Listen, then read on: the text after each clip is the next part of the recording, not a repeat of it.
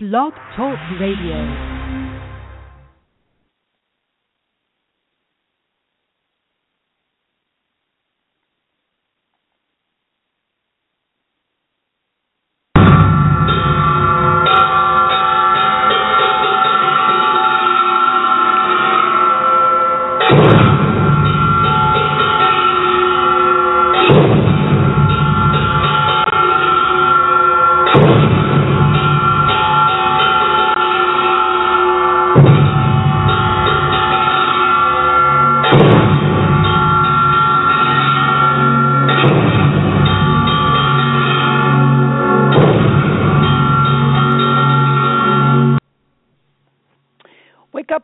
Wake up, everybody. This is Marcianne. It's Friday. So we have the news headlines for all you news junkies out there. And the headline I'm going to talk about today is from the New York Daily News. In an exhortive headline apparently designed to burn at the stake the Republican presidential candidates who are responding to the terrorist attack in California by offering prayers for the 14 families who lost loved ones in this latest mass murder. The New York Daily News said, God isn't fixing this.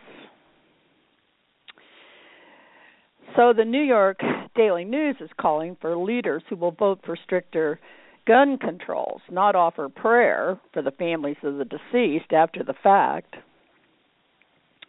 Well, as I reflect about this latest massacre, I have what I think is a common reaction, and then I have so many questions. I believe the common reaction to this is, oh, no, not again, because I think that everyone is sick and tired of this happening, and I think most people want to see it stopped. I also think that most people haven't a clue as to how we could make it stop. Sometimes I even think it might be best at this time in this particular time in our history, because, nothing is forever, to make it so no one can own a gun privately, maybe. No one can. And all along, I've probably been one of the biggest proponents of the U.S. keeping our right to bear arms.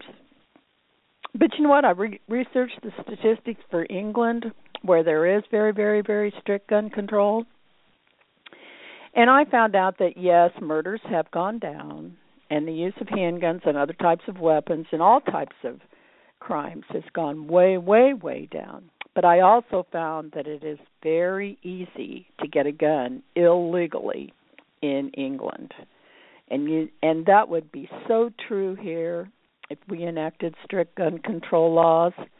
People would still find a way to get a gun if they really wanted to get one. And the ones who really want to get one would be these ones like these shooters in San Bernadino, and the guy in Colorado who shot up Planned Parenthood, and the white kid in the South who wanted to kill the black people, and the Sandy Hook shooter. These are people who have a grievance or a personal vendetta of some kind, or a personal sacred cause that even they are willing to die for themselves. Well, the headlines now link the shooters with radical Islam, because apparently this young man, 28 years old, is a Muslim, and it appears that he had been radicalized. Now, this apparently means that this young couple had embraced the spiritual concept that they could be connected to from their heart, and they had prepared themselves, and they had acted with purpose. Now, my question is, what is the hope? What is the sacred trust?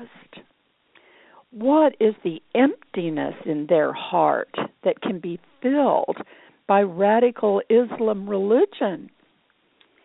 And how were they radicalized? What agenda is preached? What is the enticement? And what is the reward? Well, I decided to make a list of what Islam and what Christianity each teach. And the two doctrines are very much the same in a lot of what they say. They both say they represent the one true God. They both say that God sends messengers, they call them prophets, to earth to advance the ideas of their religion. Both of these religions claim the genetic bloodline from Adam to Noah to Abraham to Moses to Jesus. And then Islam adds to this bloodline Muhammad as the last of the prophets with the final word, so to speak, from God.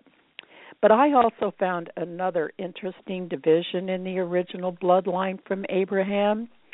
Abraham had two sons.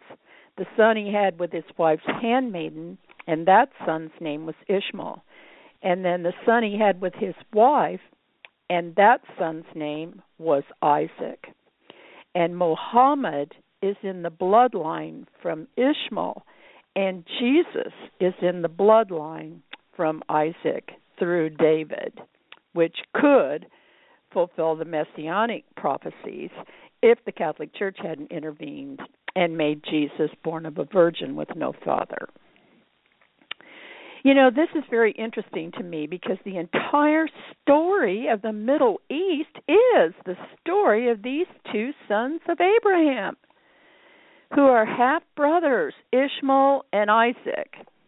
Both boys had Abraham as their father. Both boys were at the funeral when Abraham died. And God makes it pretty clear in all of the classical scriptures and literatures that both brothers were important. And both brothers, as full-blooded sons of Abraham, were promised lands and wealth and power and position. Isaac's bloodline was promised all of the land of Canaan, and Ishmael's bloodline was promised all of the land from Assyria to the Egyptian border. And if you look on the historical maps, you can see what countries are involved in these promises to these two boys. The northern, eastern, western, and southern borders of the land of Canaan are: the eastern border goes southward for about 50 miles, starting from a region east of Damascus. Then it turns west to the southern end of the Sea of Galilee. From there, it follows the Jordan River, ending at the Dead Sea. For the western border, you have the Mediterranean. For the northern border from the Mediterranean, you shall mark out your borderline to Mount Hor. From Mount Hor, you shall mark out your border to the entrance of Hamath. Then the direction of the border shall be toward Zedad, and proceed to Ziphron, and it shall end at Hazar Enon. And then the eastern border starts with Hazar Enon to Shephem, and goes down from Shephem to Riblah on the east side of Ain. The border shall go down and reach to the eastern side of the Sea of Chinnereth. The border shall go down along the Jordan and end at the Salt Sea. You know, those are pretty clear lines of boundaries. And then early research on Ishmael's land was from Assyria to the borders of Egypt. Now, Assyria was centered on the upper Tigris River in northern Mesopotamia, which is modern northern Iraq, southeastern Syria, southeastern Turkey, and the northwestern fringes of Iran. And making, at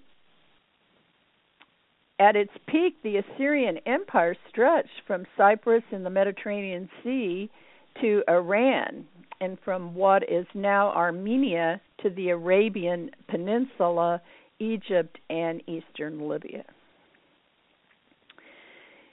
Now, it's always been clear of what belonged to whom as far as God was concerned. But in the affairs of men and in the survival of the fittest, different factions have fought over what belonged to who ever since. This has been going on for hundreds of thousands of years. And as long as there is man on the earth, and man isn't interested in knowing who God is or what God does or how God does it, then we're going to have headlines that say God isn't fixing this. This is clearly a headline that shouts, I don't know who God is, I don't know what God does, and I don't know how God does anything or why. You know, I believe this is true of the majority of the men and the women on earth. 62% of the people on earth say they're Christians. That includes Catholics. And 23% say they are Muslims. That's 85% of the people on the earth. And neither one of these two religions, Christianity or Islam, which pretty much say the same thing, neither one teaches us who God is, what God does, and how God does anything or why. So if somebody wants to get to the root of the problem here, I think this is where we should start. Who is God? What does God do? And how does God do it? I mean, what do you think? What do you believe about it? Christians will say that God created the heavens and the earth. They will say God, He created the heavens and the earth and everything upon it, the rocks, the trees and plants, animals, eventually man, male and female, created He them. Christians will say that God is in charge and that we're to submit to God in order to have His will done in our lives. Christians will say that we need to accept Jesus as our Savior so that God will accept us in His love. And then Christians will say that we can pray to God for help in our lives, and sometimes God helps us. Because apparently God says yes, and God says no, and God says maybe. I heard a preacher preach that one time. I had to just get up and walk out. Christians will say that God has power, but they also teach that the devil has power. Almost like the devil has as much power as God does. And there's a big war going on between God and the devil. And I get the idea sometimes that Christians still think that maybe the devil could win this war. Because they talk about the devil like he has as much power as God. And Christians would say that Islam is of the devil and we are at war with the devil. Christians would say that all Muslims are deceived by the devil. And Christians would say that we need to stomp out radical Islam because Christians say that all other religions are false. Well, Muslims would say that God created the heavens and the earth and everything on the earth, including man. They do not call God He because in the Muslim religion, God has no gender. And they have no image for God. God is the unfathomable. Muslims will say that God is in charge and that we are to submit to God in order to have God's will done in our lives. But there is no intermediator between God and man in the Muslim religion, for there is no need for a Savior. The relationship between God and the Muslim man is dependent upon him not committing any of the 5 crimes, which are no unlawful intercourse, no false accusation concerning unlawful intercourse, no alcohol, no theft, and no highway robbery. A Muslim is required to confess to belief in the one true God and Muhammad as the messenger, to do good deeds, which includes prayers 5 times a day. They are always to tell the truth, to use a certain percentage of their income to feed the poor and the orphans, and to fast for purification in order to go to Mecca once a year. And if a Muslim is amiss in any of these things, he can ask for forgiveness from God, and God will forgive him if God is convinced of the person's true remorse for his acts. For a Muslim, all other religions are false, as they believe that the one true God has spoken once and for all now through Muhammad. The one true God now speaks through Islam and the Quran. The radical Muslim will believe that it is necessary to stomp out all other religions. Did you know that one time Muslims controlled Jerusalem?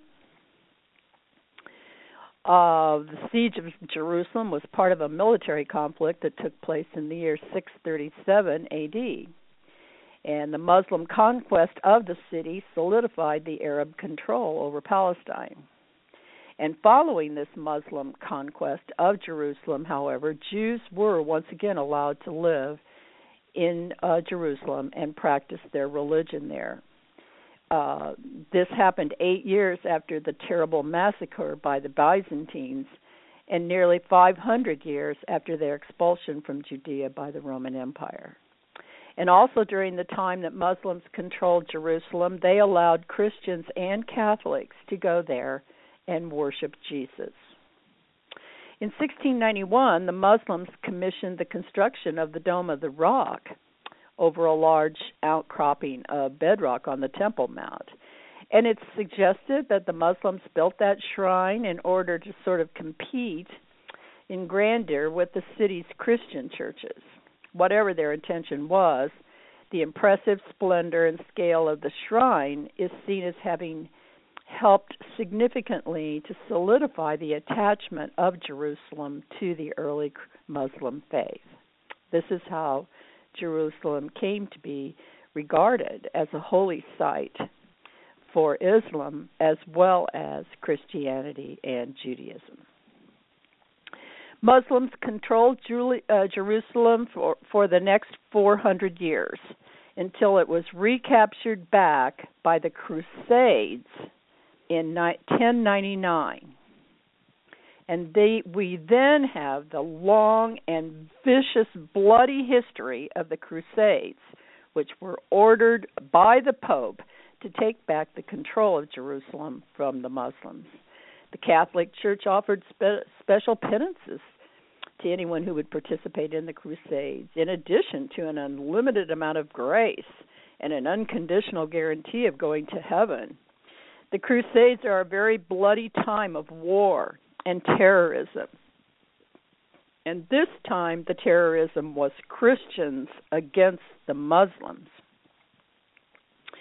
It kind of almost makes one think that perhaps what's going on today is just payback, because there's a universal principle that everyone eventually reaps what they sow. You know, Muslims must think of Christians as being warmongers and bloody terrorists. That's kind of funny, isn't it? We think of them as warmongers and bloody terrorists. They think of us as warmongers and bloody terrorists. The biggest difference between what Muslims believe and what Christians believe is in the divinity of Jesus and the concept of the Trinity, Father, Son, and Holy Spirit. Muslims just have God. They see man as the creation and God as the energizing force of all things. Now, Muslims believe that Jesus was a prophet of God, the same as Moses and Abraham, and also Muhammad. But they believe that Muhammad is the current voice of God at this time, superseding all other voices. It is the voice of God for today. You know, it's interesting to me that Muslims believe in angels. Angels seem to be an acceptable spiritual manifestation of God for them, because it's purported that it was the angel Gabriel who brought Muhammad the new message. And, you know, in Christianity, it was Gabriel who visited Mary and told her she was going to have Jesus. Muslims believe that angels do not have free will and that they completely and totally serve God perfectly in all that they do. And Muslims believe that a man does have free will, which is why their life must be lived within the boundaries that are set by the Quran, so that they can eventually be reunited with God when they die.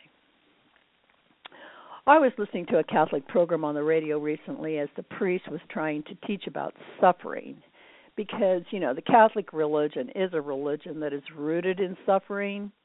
All of their churches have Jesus on the cross with the crown of thorns on his head and his hands and feet pierced with the nails on the cross and the blood dripping down.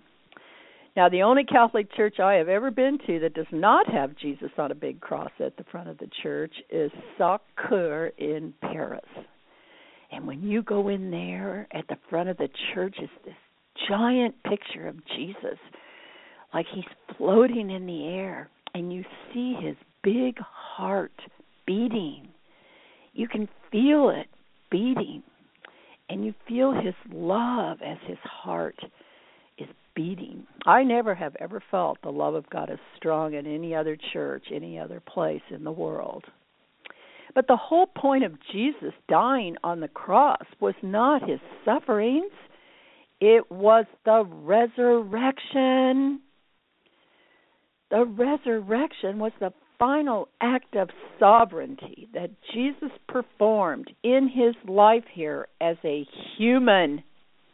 His total power over death. He resurrected himself from the dead. And at Sacre in Paris, you feel this. Jesus is alive. His heart is beating. He's alive. I have a Catholic lady from the Dominican Republic who lives downstairs from me. And one day she took me back into her bedroom where she has this very picture of Jesus that's in Sacre in Paris hanging over her bed. And she told me this story. She was 8 years old, and she was at Mass with her mother. And she looked up at the big cross in front of the church, and she was feeling so sad that Jesus had to suffer so much. And she heard Jesus speak to her. She heard her name, and at first she was very, very scared, so she closed her eyes and she prayed the Our Father. And then she heard her name spoken again, and when she looked back up at the cross, Jesus opened his eyes, and he said to her, "Do not be sad, my child. I am alive." Jesus was resurrected from the dead. He took back up his body, and he appeared to his disciples. He said to Thomas, "Feel my hand. You can feel those nail prints in my hands. Touch me. I am alive." Now, all of his disciples were so forlorn and discouraged when Jesus was crucified on the cross. They thought he was going to establish the kingdom of God here on the earth, and the capital would be Jerusalem, and they would all be the head honchos in the kingdom. And for the first 300 years after Jesus died on the cross and then was resurrected and ascended back into spirit, there were hundreds and hundreds and hundreds of ideas about who he really was, why had he come to earth, what he did, and why he did it. Because he talked a lot about his Father, which is in heaven, and he talked a lot about the kingdom of God. But the disciples heard these teachings through ears that had been conditioned in Jewish prophecies, which proclaimed that a king would come of the seed of Abraham who would establish the kingdom of God here on the earth. And you know the 3 wise men that followed the star to where Jesus had been born and brought him gifts of gold, frankincense, of myrrh, suitable for a king. This is what was done for a king. And the disciples first believed that Jesus was going to be this mortal king. Actually, the crime for which he was being crucified was that he had been proclaimed as Jesus, the King of the Jews. However, the Jewish people called for Jesus to be crucified because they were not convinced he was the Messiah. Because Jesus pointed out a lot of places that should be changed in the Torah. He didn't keep the Sabbath. But you know, today, Reformed Judaism does not believe in the binding nature of the Torah, and conservative Judaism believes that the laws can be changed. Also, the Messiah, according to Jewish sources, would be born of human parents and possess normal physical attributes like other people. He would not be a god. But according to the Christian claim that was established in 320 AD at the Council of Nicaea to settle the 300 years of arguing about who Jesus was and what he did and why he came, Jesus was decreed by the Pope to be a product of a virgin birth. He had no father. So for this reason, Jews can't believe that Jesus possibly fulfilled the messianic requirement of being descended on his father's side down from Abraham to King David. And also, biblical verses can only be understood by studying the original Hebrew text, which reveals many discrepancies in the Christian translations. For instance, the Christian idea of a virgin birth comes from a verse in Isaiah using the word Alma, A-L-M-A, as where the Nicene Creed got the word for virgin. But that word means young woman, a young woman. And, of course, in a virginal sense, in that a young woman who has not known a man. So for a Jew, this aligns Jesus' birth with the first century pagan idea of mortals being impregnated by gods, and Jews couldn't accept this at all. Neither would a Muslim. And I'm going to suggest here and now, and perhaps later on convince you, that neither should you accept this. And as far as the cross fulfilling the prophecies concerning the suffering servant, the Jews say that that prophecy refers to the 11th century Crusades by the Catholic Church, which were not only against Muslims, but included a scourge of Jews who were tortured and terrorized and killed by crusaders who acted in the name of Jesus. The Catholic idea of Trinity that was established in the Council of Nicaea in 320 AD breaks God into three separate beings, Father, Son, and Holy Spirit. And in Jewish law, worship of a three-part God is considered idolatry, one of the three cardinal sins that a Jew would rather give up his life than to participate in. And this is also true for the Muslims. So the Jewish people also cannot consider the idea of God as a trinity, three gods, because the basis of Jewish belief is, "Hear, O Israel, the Lord our God is one God." And Jews declare the Shema every day. They write it on the doorposts. They bind it to the hand and the heart. The statement of God's oneness is the first word a Jewish child is taught to say, and the last words uttered before a Jew dies. And for the Muslims, the daily prayer is the Muslims' dedication to the one true God and Muhammad, his prophet. Now, in Judaism, prayer is a totally private matter between each individual and God. In Judaism, as in the Muslim religion, there is no mediator between God and man. As the Bible says, God is near to all who call upon him. And the Ten Commandments says, "You shall have no other gods before me," which, pretty much forbids setting up a mediator between God and man. And only after 320 AD did the concept of the Trinity become a cardinal tenet of Catholicism and, of course, later on, Protestantism. And if you are a Christian but you're not a Catholic, then you're a Protestant, which means that you support the idea of Martin Luther in his protest to the Catholic Church that we do not need a mediator between God and man.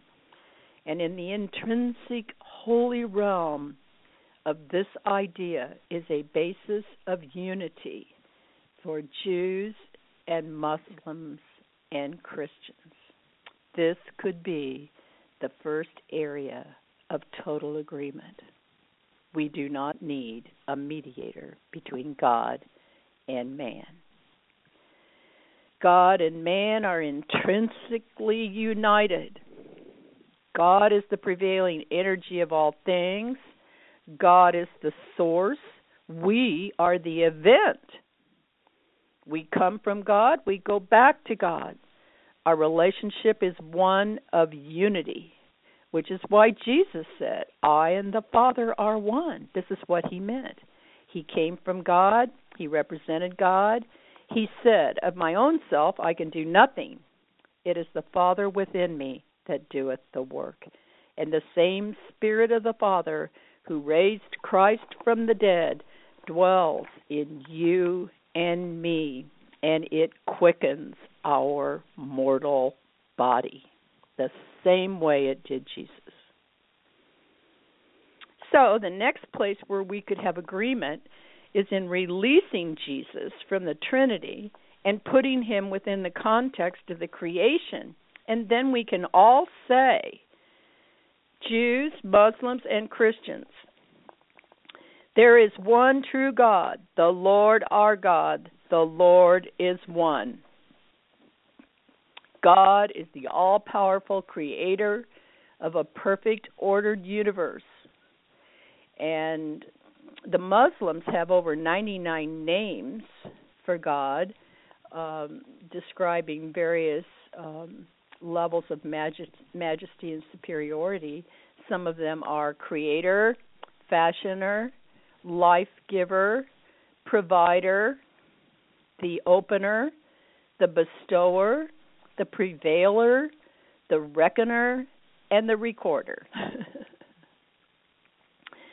So if we could all agree that God is the one true God, God is the creator, life giver, sustainer, exists before the beginning and after the ending, and if we can all agree that, as Martin Luther declared, we as the creation need no intermediator between us and the Creator, okay, well, where does that leave us? What do we do with Jesus? Now, the Jews say Jesus can't be the Messiah for reasons we've already discussed. And the Muslims say that Jesus is a prophet, but that Muhammad has now spoken since Jesus was here. So that's the word of God for today. And Christians and Catholics are now stuck with a Savior that's no longer needed if we no longer need an intermediator between us and the Creator. And perhaps this is where the Muslim's last word, according to Muhammad, needs to be looked at. Is this the real reason for all the turmoil and the trouble and the terrorism today? Why are we being besieged with another mass shooting? Why are we being terrorized by these people who seem to be dedicated from their heart to overturn everything that is called sacred in the halls of Christianity and Catholicism? What part of Christianity and Catholicism are they trying to stomp out? For me, it is the idea that we were sinners and separated from God by the original sin of Adam and Eve, and Jesus came to die for our sins so we can be forgiven and accepted in the love of God again. To make Jesus the Savior, the Council of Nicaea in 320 AD declared that Jesus was something that we are not. They made him the only begotten Son of God and made him born of a virgin. Here is where we have been deceived, and here is where we have been made a victim of a deliberate plan to disempower us and empower the church. And even though Martin Luther did lead the revolution to break free from this control of the Catholic Church and take us out from under the power of the Pope and put us back directly in relationship with God, it was still through Jesus. We still had to have the intermediator between us and God because of the belief that Jesus died for our sins. We were still a sinner that needed a Savior. Well, Jews and Muslims do not need a Savior. Their relationship with God is direct and unobstructed. Christians and Catholics have to go to God through Jesus. And here is where that constant fear of not really being connected to God, especially in Catholicism, where there are so many ways you can still be in sin and you might die in your sin. And there's even division among Christians that if you are once saved, do you stay saved no matter what, or can you lose your salvation? And most Christians, I think, would say you can lose your salvation. So it's a dichotomy. We are saved, but we can lose our salvation. A Jew and a Muslim never has to face this problem. They don't need to be saved in the first place. Could this make their religion perhaps more attractive? I kind of like the idea that I can be on God's side no matter what, especially if God is in charge and has all the power. I want to be on his side. So, if as Christians and Catholics we could see ourselves as being in relationship with God, the way that Jews and Muslims see themselves as being in relationship with God, then what do we do with Jesus? Now, we've come to the real reason why I wanted to do this show at all today, because first of all, Jesus was a human like you and me. In the Bible, it says he was made perfect. He didn't start out being perfect. I believe his soul journey started out as Adam, and we all know what Adam did. That was the first mistake. Adam blamed it on Eve, and women have been paying the price for that ever since. Another incarnation was as King David. Still a long ways from being perfect. He lusted after Bathsheba, had her husband killed, and took her for himself. David said in one of his Psalms, I've ascended into heaven, and thou art there. I have descended into hell, and thou art there. Blessed be the name of the Lord. And Jesus' Christmas story is the story of his last incarnation here on earth.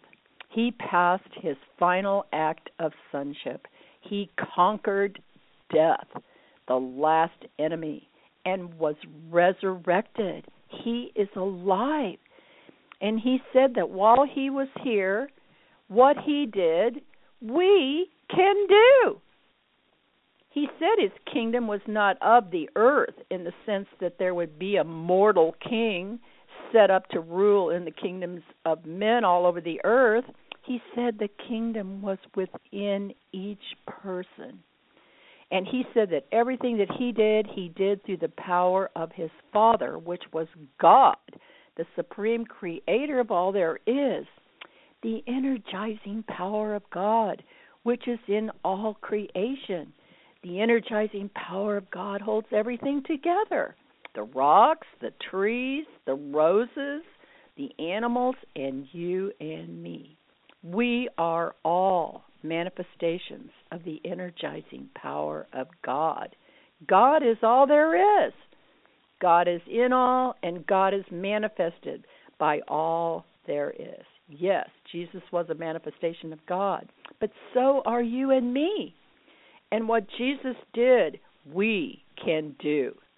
And the way the kingdom of God is going to come upon the earth is through you and me.